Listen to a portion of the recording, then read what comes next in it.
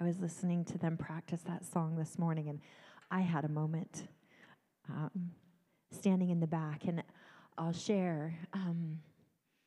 My moment was remembering again that when Jesus talks about us coming to him like children, so much of what that is the awareness that kids they'll just have a go. They kind of have to, because everything is a new start. Everything is something that they're learning. And I remember driving across the plains of West Texas with my granddad. And yeah. Midland to Lubbock. I mean, there you go, right? Permian Basin.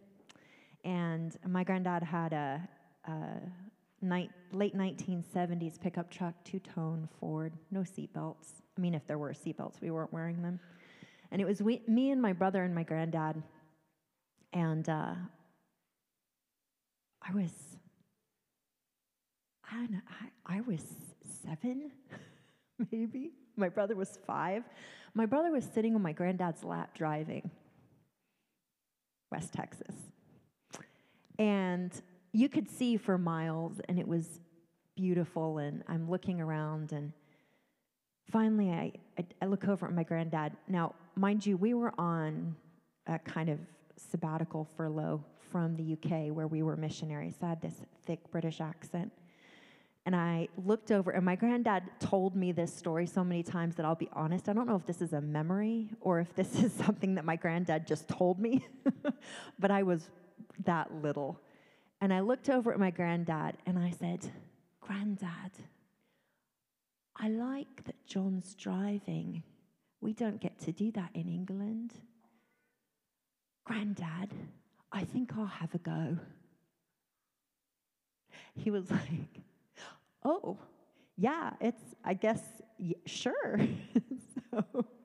So I did. We pulled over at the next gas station, and we traded spots, and I climbed up in Granddad's lap, and I got to drive. What I do remember, and this is my memory, because I don't remember him ever telling me this, what I do remember is getting really distracted by all the cows, and he said, "Now, honey, you're driving. You need to pay attention." Kids will have a go. Kids will just have a go. Whether they can figure it out, whether they know what comes next or not, they'll just have a go. And I think there's something about that just delights the heart of God. And so as we receive that song, I was reminded again of what it is to just be willing to have a go.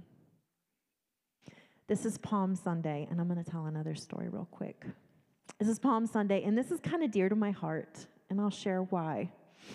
When I was very, very little, I grew up in church. My parents were missionaries. My dad pastored a church in England, and kids would sit in church just like this.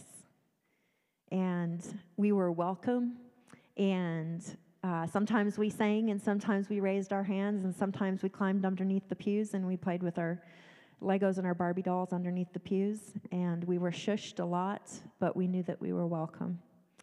And I remember being 3.5, and this is an actual memory. And it was a Sunday, and we'd come home from church at night, because we did church in the morning and church at night. We came home from church at night. My dad was putting me to bed. And I don't know if it was Palm Sunday or not, but my dad's a good storyteller, and he was telling me the story of the children on Palm Sunday. And this is how he told it. "Do you know what happened, Jerusha? Do you know what happened when Jesus came into the city? The Bible says that those who went before him and those who followed, do you know what they did? They shouted, Hosanna, Hosanna. Blessed is he who comes in the name of the Lord." And do you know who it was that shouted the loudest and shouted the most? It was the kids. And I jumped up and down, and I said, Daddy, Daddy, tell it again. I kid you not, I had him tell that story about 4 or 5 different times, just exactly the same way. Those that went before him and those that followed shouted, Hosanna, Hosanna. Blessed is he who comes in the name of the Lord. What I still remember is the sense of anticipation. As an adult, that anticipation gets filled with all kinds of other expectations. But when I think about those kids who were just there to celebrate, who grabbed their palm fronds and said, oh, I'll have a go. Jesus knew. Jesus knew that the kids knew. So I think it's one of those moments when we can be a little bit more like the kids again. Welcome to New Community.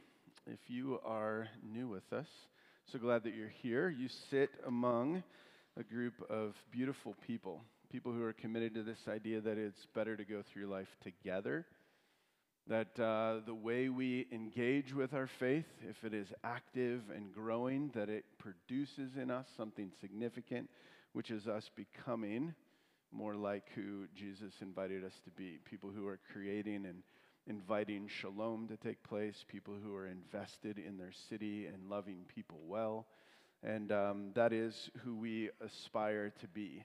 And today we aspire to be that on Palm Sunday. It's one of these most significant kind of moments in the life of the church. It is the start of Holy Week. It is the time that most of what we think of when we think of the life of Jesus took place during this week. He arrives in Jerusalem. He's teaching his disciples. He's just debating with religious leaders. He's overturning tables. He's praying an agonizing prayer at the Garden of Gethsemane. He's having the very Last Supper. He endures horrible trials where he's completely innocent and yet proven guilty. He endures brutal mistreatment. He has the agonizing death on the cross. And then we get ready and prepare for Easter Sunday. And so this week is a profound season in the life of the church. And every year, when it comes to Palm Sunday, there is this special attention given to the life of Jesus entering Jerusalem, riding on a donkey, having palm branches waved, and it is celebrated worldwide. It's something that's talked about often by the church. And so hosannas are shouted. Preachers everywhere at the exact same time absolutely dread Palm Sunday. I don't know why that's the case, but the general consensus on most church staffs that I've either talked to or been a part of is like nobody wants Palm Sunday. Yeah, and they don't want it because I would imagine it's one of 2 reasons. I don't totally get it, but one of the reasons is that I do get this part. It's Palm Sunday. And so every year you're like, hey, we're going to talk about palms again, right? Or we're going to talk about this Sunday.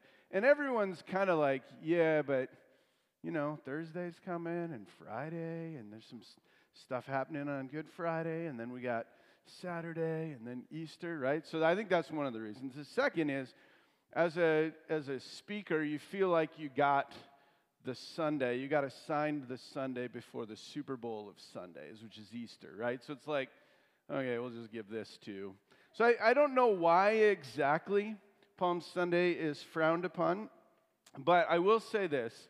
I'm excited about the text this morning, excited about where we're going to go, and surprisingly, this probably is not a surprise, to most of you, we're going to take a slightly different angle, hopefully, this morning as we talk about the things I wished were acknowledged on Palm Sunday. These are the things I wished were acknowledged on Palm Sunday. Okay, first is this. Palm Sunday is the Black Friday of the palm branch industry. I mean, if you think about it, without this Sunday, I don't even know if we have palm fronds, right? Florists would close. So today, if you're folding the cross, thanks for doing your part. Thanks for keeping the industry alive one more year. Okay, here's another thing that I think is true. Nobody talks about this, but Palm Sunday is, I think, the equivalent of a Starbucks run for the disciples. This is a send the intern to get the donuts and the coffee for the office staff kind of assignment. I mean, think about it. It's the equivalent of like getting an Uber for Jesus, right? You're just assigned a task, and if you look at the Gospels, you'd be hard-pressed, because I don't think it's in there, that they don't even mention who got the assignment, because they know it's like, oh, we're just grabbing some coffee for Jesus, right? It's like this weird moment that the church doesn't talk about it much, but you have this really interesting, somebody had to go do it, and it gets assigned to one of the disciples.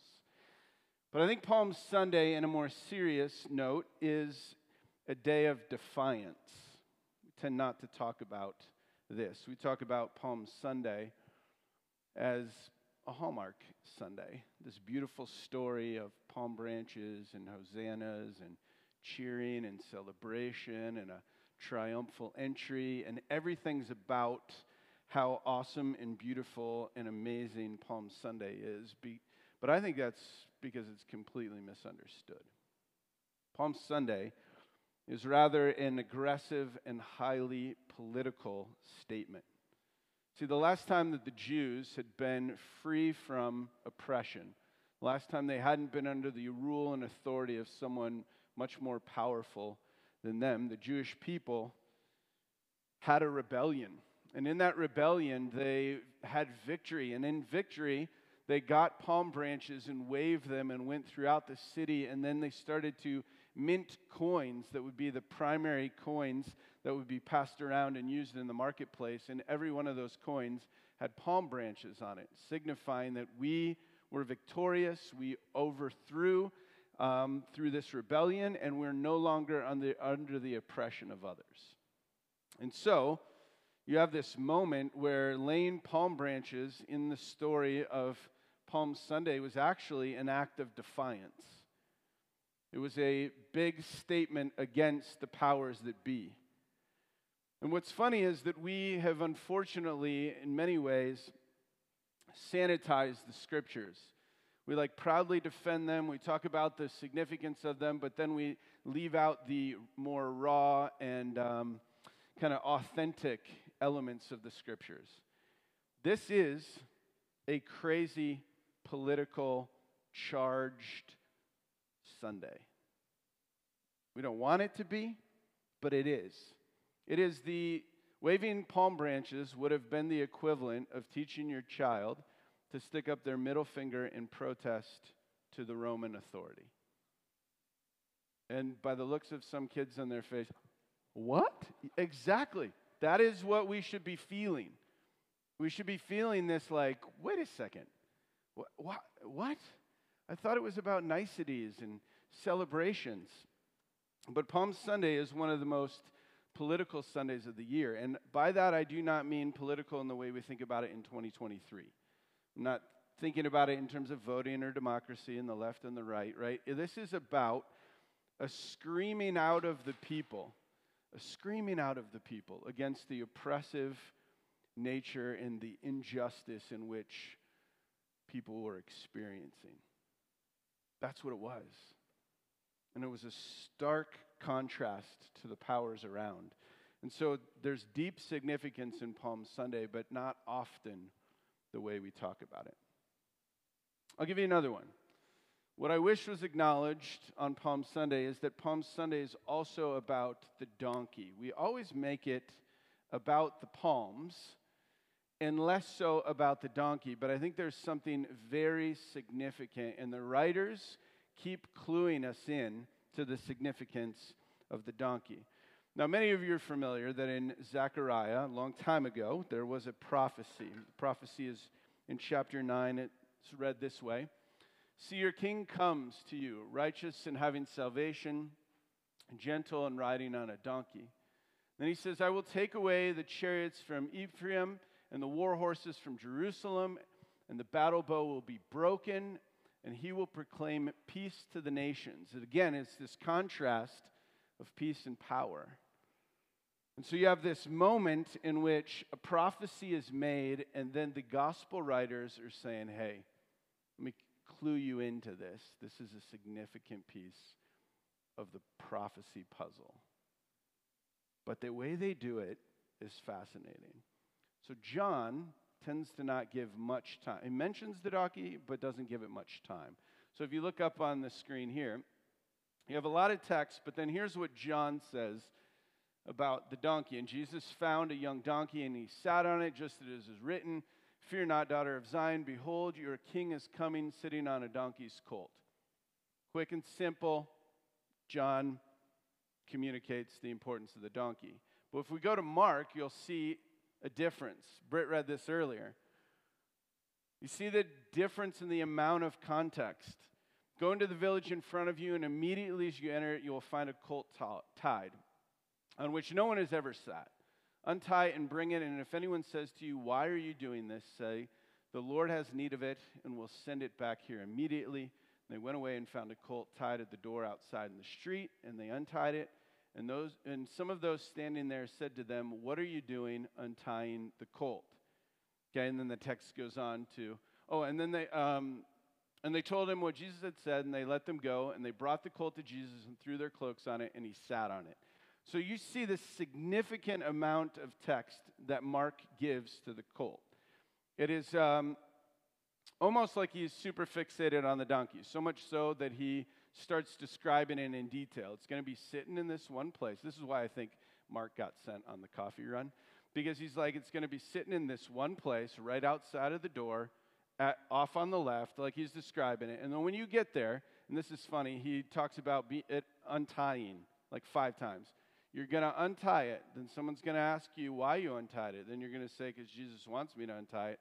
Then you're going to untie it. Then you're going to bring it here, and then they're going to go, "Why'd you untie it?" And you're like, "Mark, what is going on?" And he just keeps going on about this. So you have John, who barely mentions it. You have Mark, who describes it like crazy. And then you have Matthew, who goes a completely different direction, and he switches it to the plural. And you're going, what does that mean? Here's what it means. If you read it in Matthew, you'll notice that it says this: "They brought the donkey and the colt and put on them their cloaks, and he sat on them." So Matthew's version, John's version is like, hey, there's a donkey, and he got on the donkey. Mark's version, a donkey, we untied it and untied it and untied it, and then we got on the donkey. Matthew is like a circus act. Jesus is straddling 2 at one time, and that you got these cloaks hanging off, and Jesus, I don't know if you've ever like gone to one of those like circuses where they're just like standing on 2 horses at the same time, and just like, that's what I'm picturing. And it's weird that Matthew would describe it that way. So Matthew's version is just unique, different.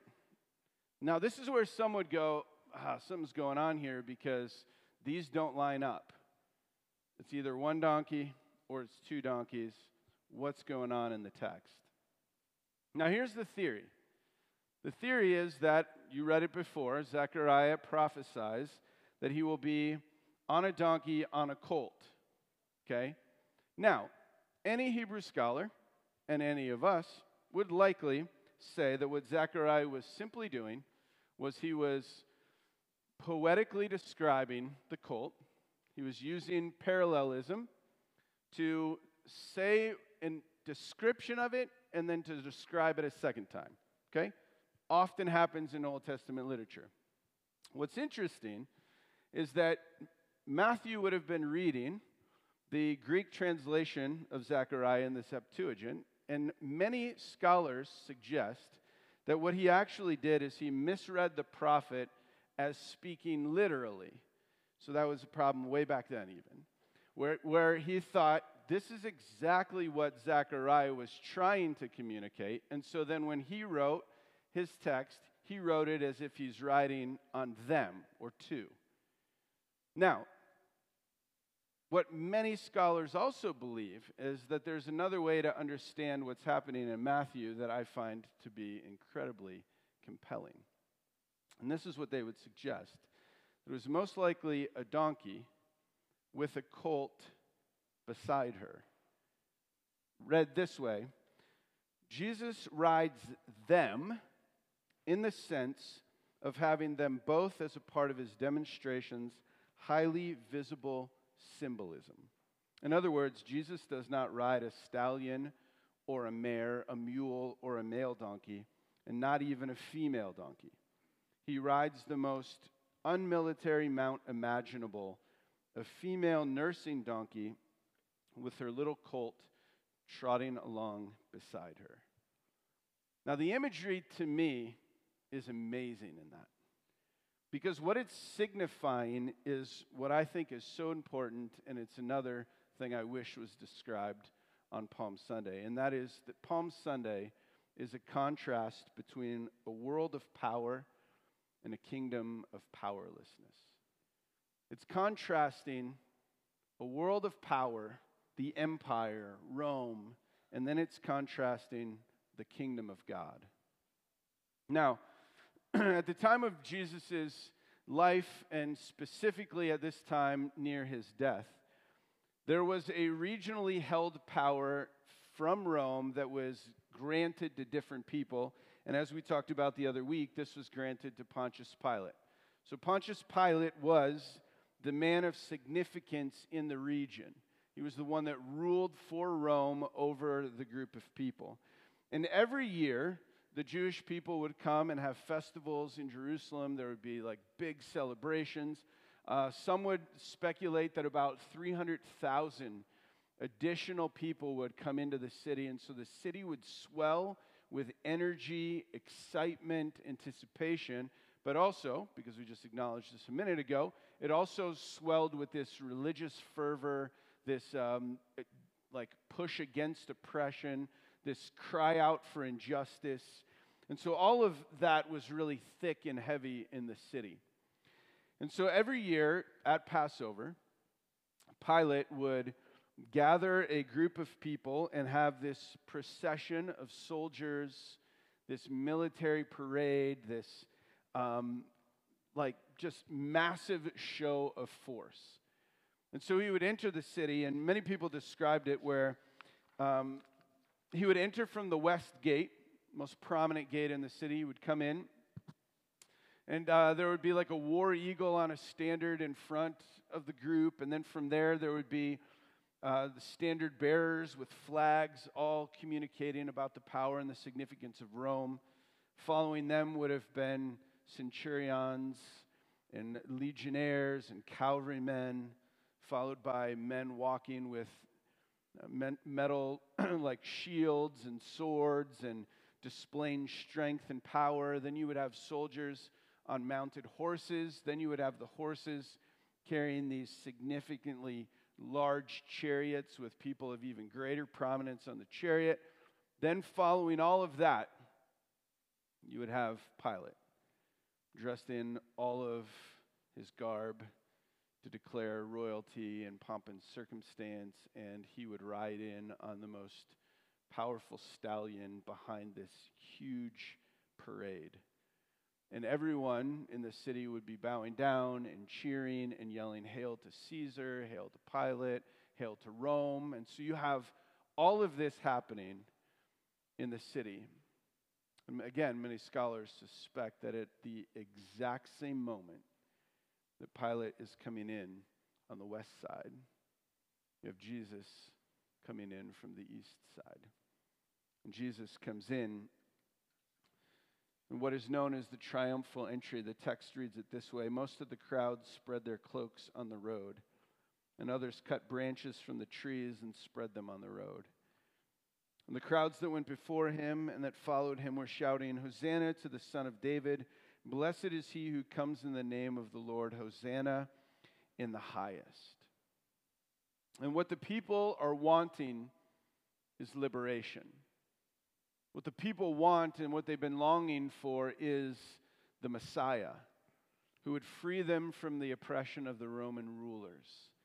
They want the exact opposite of what is happening on the other side of the city, where there's great energy with this leader coming through. And what they want is a king who's prepared for battle. They want someone who would march in from the east, but would march in with the same amount of pomp and circumstance, with the same amount of energy, with the same amount of might, and meet in the middle and say, let's go to war. Let's figure this out. Let's end this oppression. That's what they're longing for. And so they take these rebellious symbols, these palm branches, and they throw them, and they wave them, and they cheer, and they scream, Hosanna, meaning save, please. And they're just longing for redemption and change. Michael Lidvell makes this interesting statement. He says, the Palm Sunday reality was a living parody on that dream. There was no stallion for this Messiah, just a donkey on loan. There was no army for this Messiah, just a ragtag assortment of unemployed fishermen, an errant tax collector, and some vaguely disreputable women. And this Messiah was no vanquisher of Romans. It was just a Galilean rabbi. So Pilate comes from the west proclaiming power, and Jesus comes from the east proclaiming peace. And so you have this contrast. Pride and humility, power and meekness, war and peace, empire and kingdom. And see, everything Jesus is doing in that moment is speaking about power in a completely different way. See, Jesus is still in that moment claiming power. Let's not miss that. He's still in that moment claiming kingship, lordship, authority. But his crown will be a crown of thorns. His throne will be a Roman cross. His coronation will be a sacrifice. And the victory will come through the suffering. It's the exact opposite. And so this morning, what I want to do is just wrap up by giving us a few takeaways. Just one or two that might cause us to think about Palm Sunday in a slightly different way. And the first being this, to ask ourselves an important question: what or who has your allegiance? Is it the kingdom or is it the empire? Because there is a stark contrast. We live in an empire. We operate in an empire, but we should live by the kingdom principles of Jesus. And so this moment that we're experiencing in the text is a moment that is equally as relevant today as it was back then. We sit under a significant power, but we live by principles, and we serve a king and a kingdom that is separate from the power that is at hand, right? So let me describe the difference between these two. The empire, here's a few things that I would use to describe what empire looks like. The empire elevates the rich and ignores the poor. The empire teaches us to seek wealth above all other things, or consume. The empire teaches us to prioritize our comfort over the needs of others, to seek to be selfish and self-serving rather than to choose what's best for someone else, individualism. The empire teaches us to be ruthless and violent to get what we want, to not let someone stand in the way, to be overcomers. And the empire teaches us to oppress the poor and vulnerable in pursuit of our own pleasure. The opposite is the king and the kingdom. That looks like this. It'll be on the screen as well. The kingdom stands in stark contrast to the empire. The kingdom belongs to the poor, and they are called blessed. The kingdom produces loving, generous, and merciful people, even to our enemies. Kingdom people do not take advantage of the vulnerable. Instead, we love the vulnerable as we love ourselves. Kingdom people prioritize the interest of others, not their own. They do justice. They love mercy. They walk humbly. They humble themselves rather than exalting themselves. Everything that Jesus demonstrates is the antithesis of empire. And I think the question we have to ask ourselves are we coming into the world with an allegiance to empire or an allegiance to our King? Merrick describes it this way: Palm Sunday is a call to reconsider our allegiances. Who claims us? To whom do we listen or submit our judgment? What principles or priorities dominate our lives? In defiance of those who would claim our allegiance, whether celebrities, athletes, scientists, politicians, commentators, or journalists, we determine to yield only to Christ. We refuse to be subjected to any order, any set of priorities or principles, whether economic, political, or social, when it contradicts the agenda of Christ's kingdom. I think this is probably one of the more difficult things in our culture at this very moment, is to live for a king and a kingdom that is coming but not fully present. And so every day we swim in a water that is telling us to be powerful, to be significant, to ask for more, to demand, to overcome, to belittle others, to choose self over others. Constantly we swim in that. And to be reminded on Palm Sunday that that is not who we are allegiant to. Our allegiance is to the King and the values of the kingdom. And that is the opposite.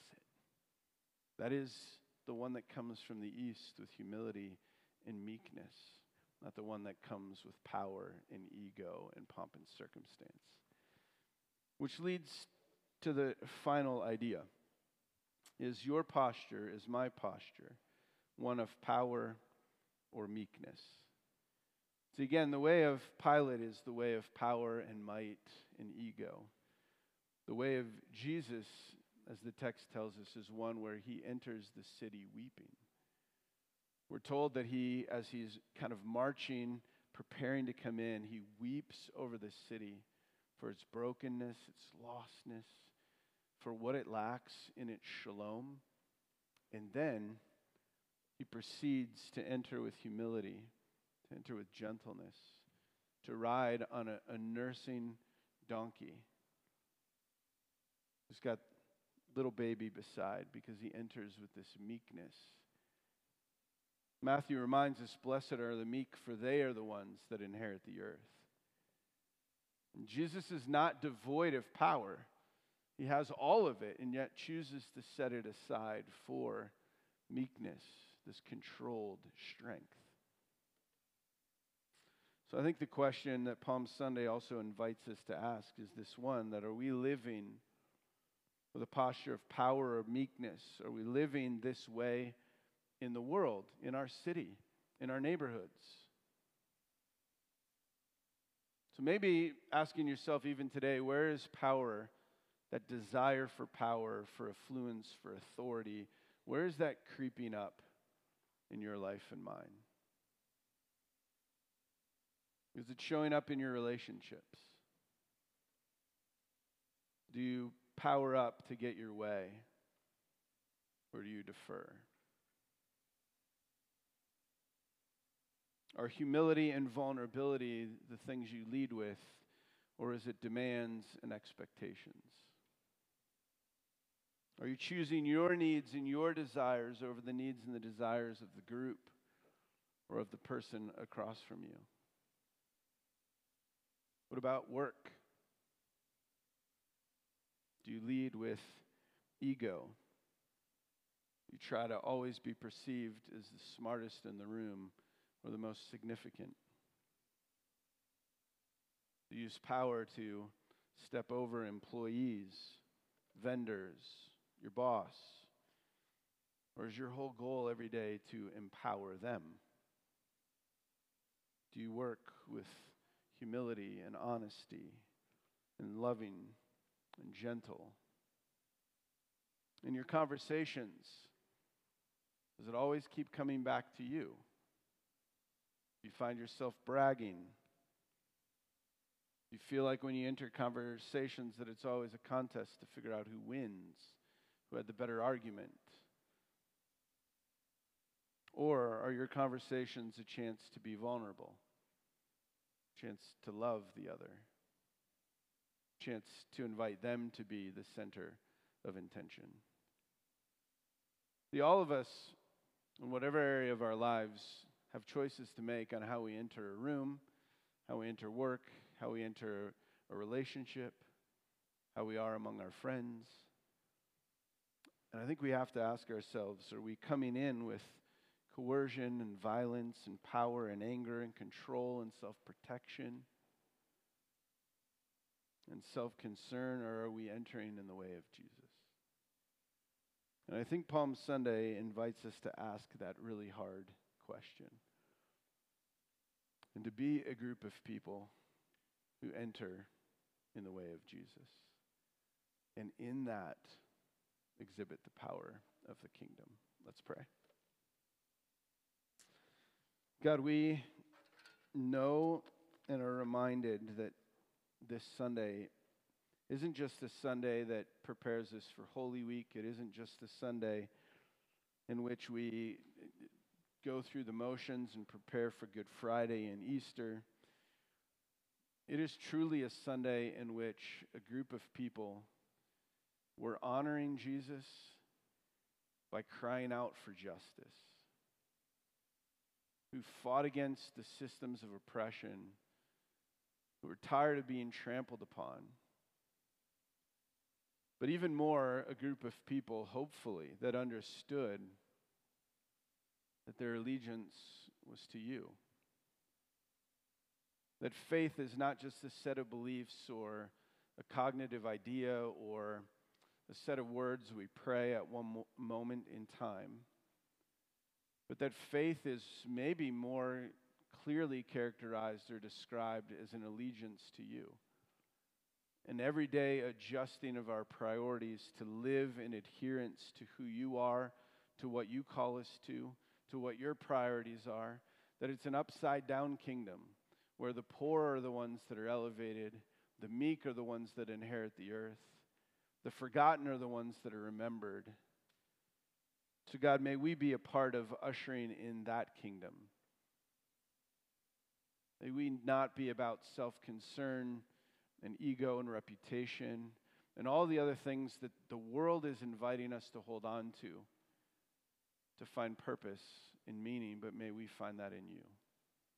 May we recognize that in the person of Jesus, we have the perfect example of someone who is incredibly strong, incredibly powerful, that controlled everything in the moment and yet chose to set that aside, to walk in meekness. God, may we walk in that same meekness this week. We ask this in Jesus' name. Amen.